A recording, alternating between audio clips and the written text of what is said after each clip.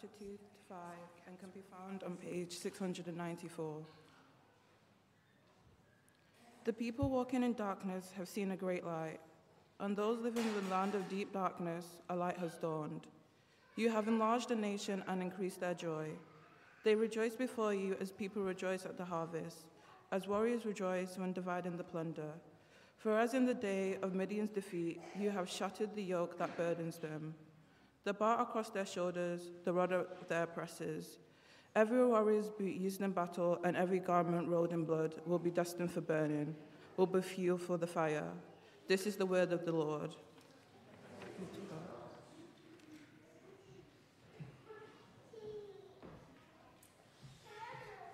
Annie, thank you very much for that. We're just going to look at those few verses for just a couple of minutes. But just an announcement before that, it's great that there are so many people here. It's wonderful. If there are gaps in the middle of your row, we're a little bit short of space and chairs. So if you could fill in any gaps in the middle of your row to leave some space for people to come in and join the end of your row, that would be much appreciated. Thank you very much. But let's think about those verses for a moment. And I'm going to ask you a question. Has anyone here ever been in pitch darkness? Put your hand up if you've been in pitch darkness. Quite a few. Maybe you've been at home one time and there's been a power cut and all the lights have gone out. Now, how do you feel when that happens? You feel a bit nervous maybe? A bit scared? A bit worried you can't see in front of you?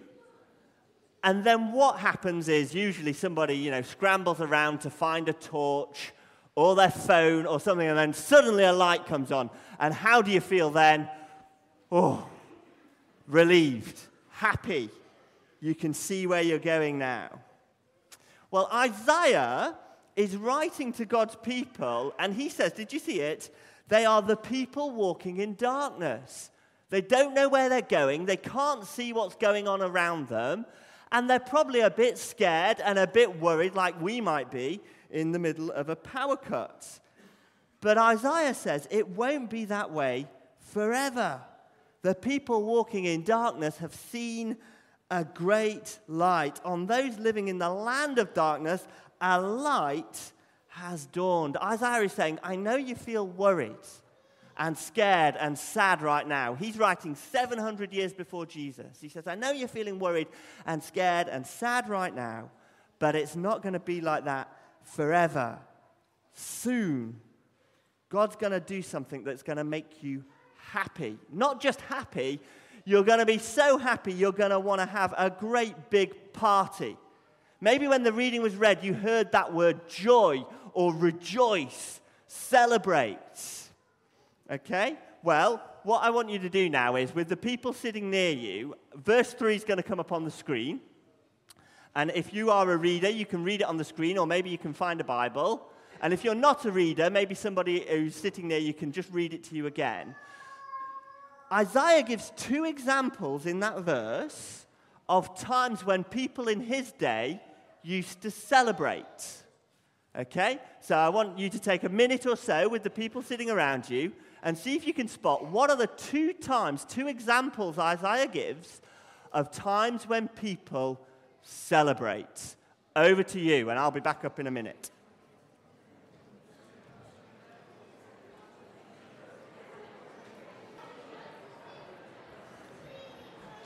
Okay, I'm going to interrupt there. Anybody got a suggestion? Hands up anywhere. Oh, we've got a quick hand going up here. One suggestion. Hello. They rejoice. When do they rejoice? Harvest. Brilliant. That was the first one. Harvest. They rejoice at the harvest. And anybody else got the second one? Plunder, which is a word we maybe don't use a great deal anymore. It means when you've won a battle.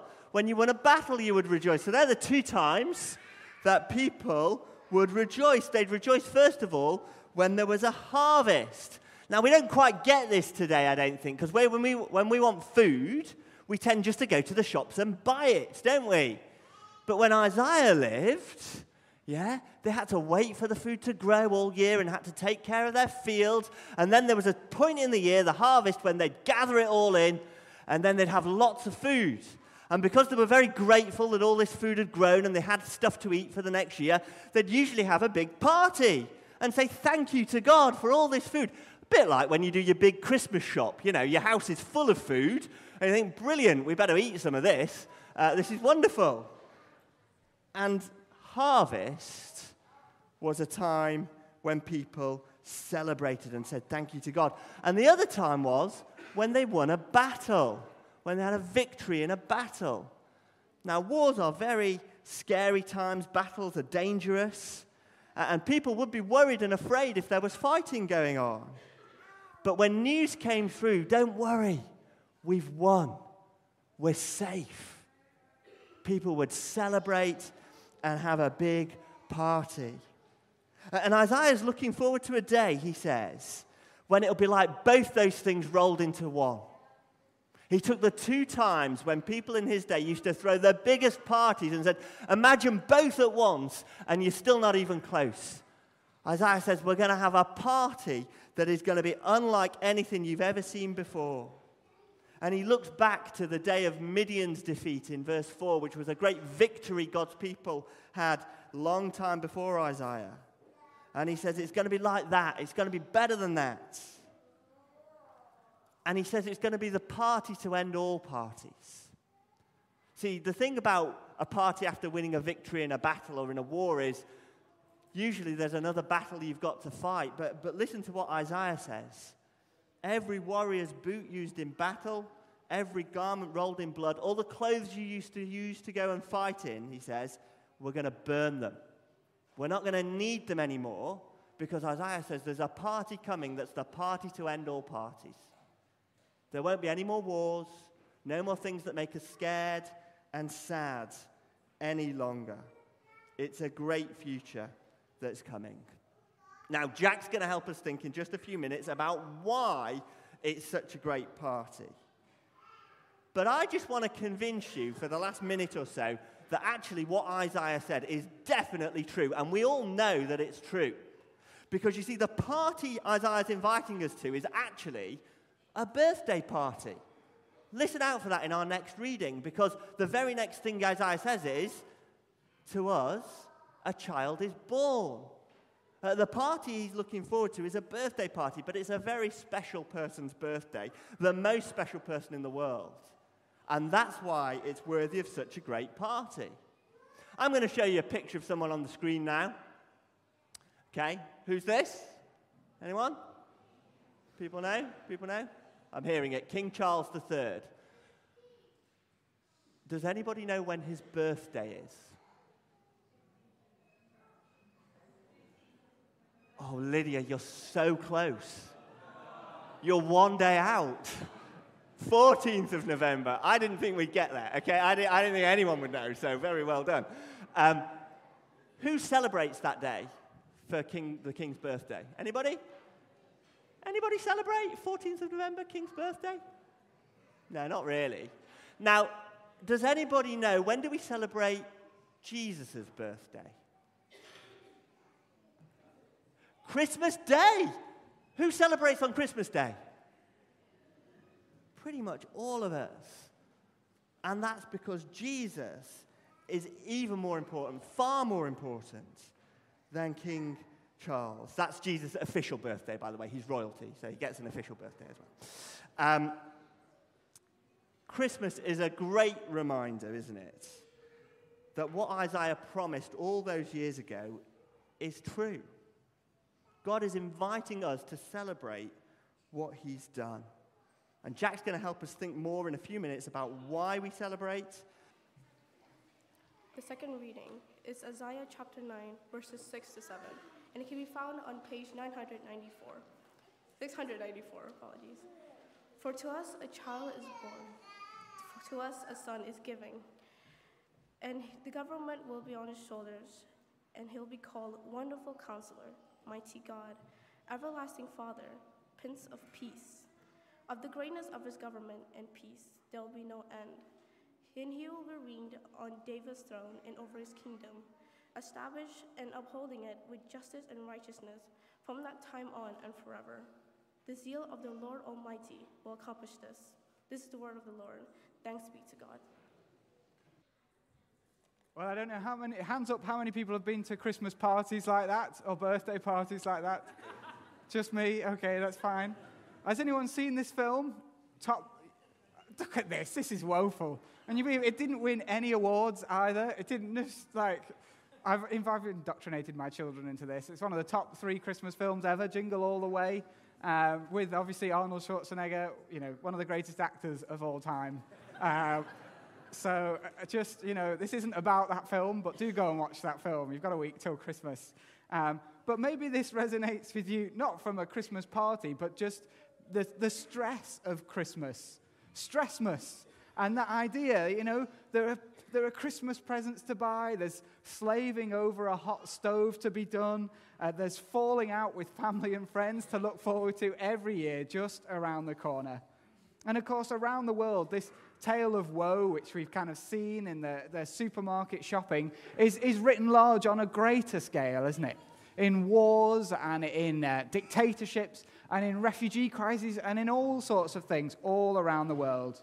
And so maybe Christmas, as it does for Arnold Schwarzenegger, gives you more of a sinking feeling than a feeling of celebration. But as Tim said, there is a celebration. There's a celebration because Jesus being born is actually really good news. And it's really good news because Jesus is the King promised to bring an end to all of these bad things. All the silly supermarket fighting, but also all the wars and all the falling outs.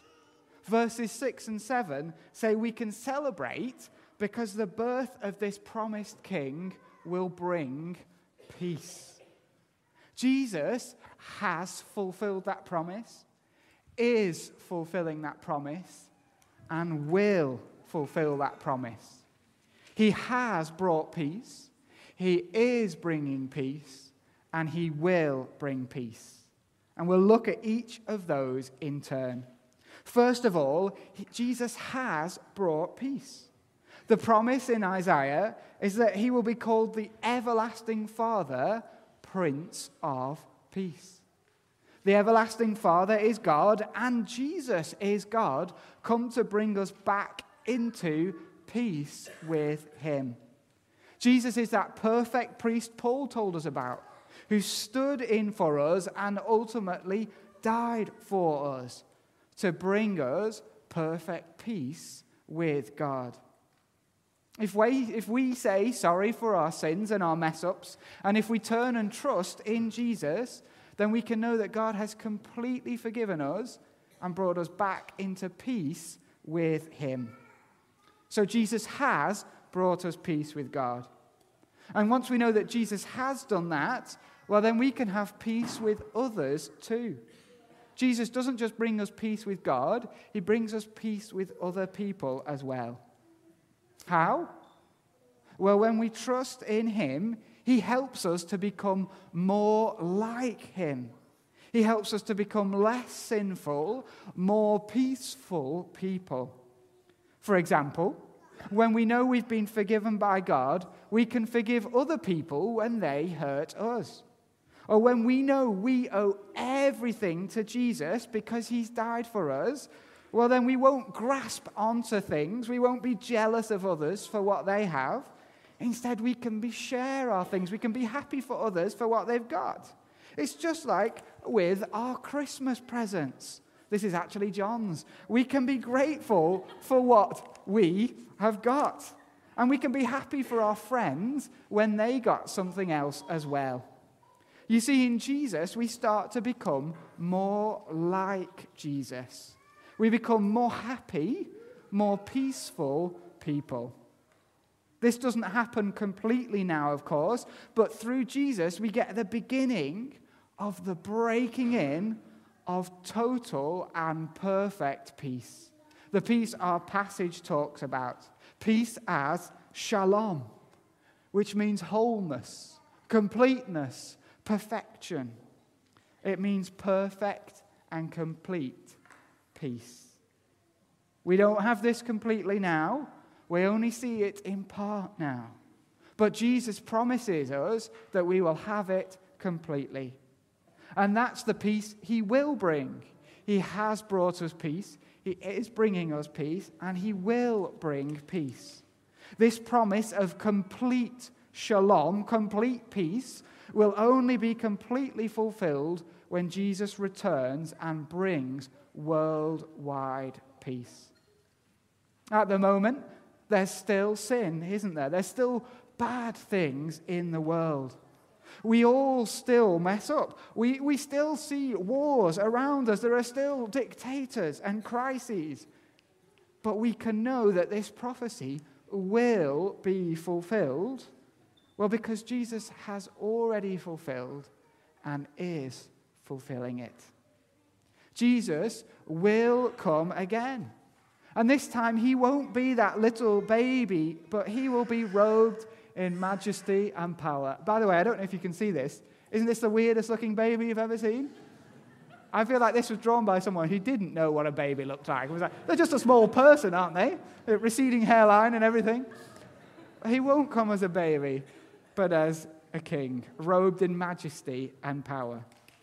Then everyone will see Jesus as the fulfillment of our Advent series. As the king born in Bethlehem. As the king forever from the line of David. As that perfect priest and that great shepherd of his people.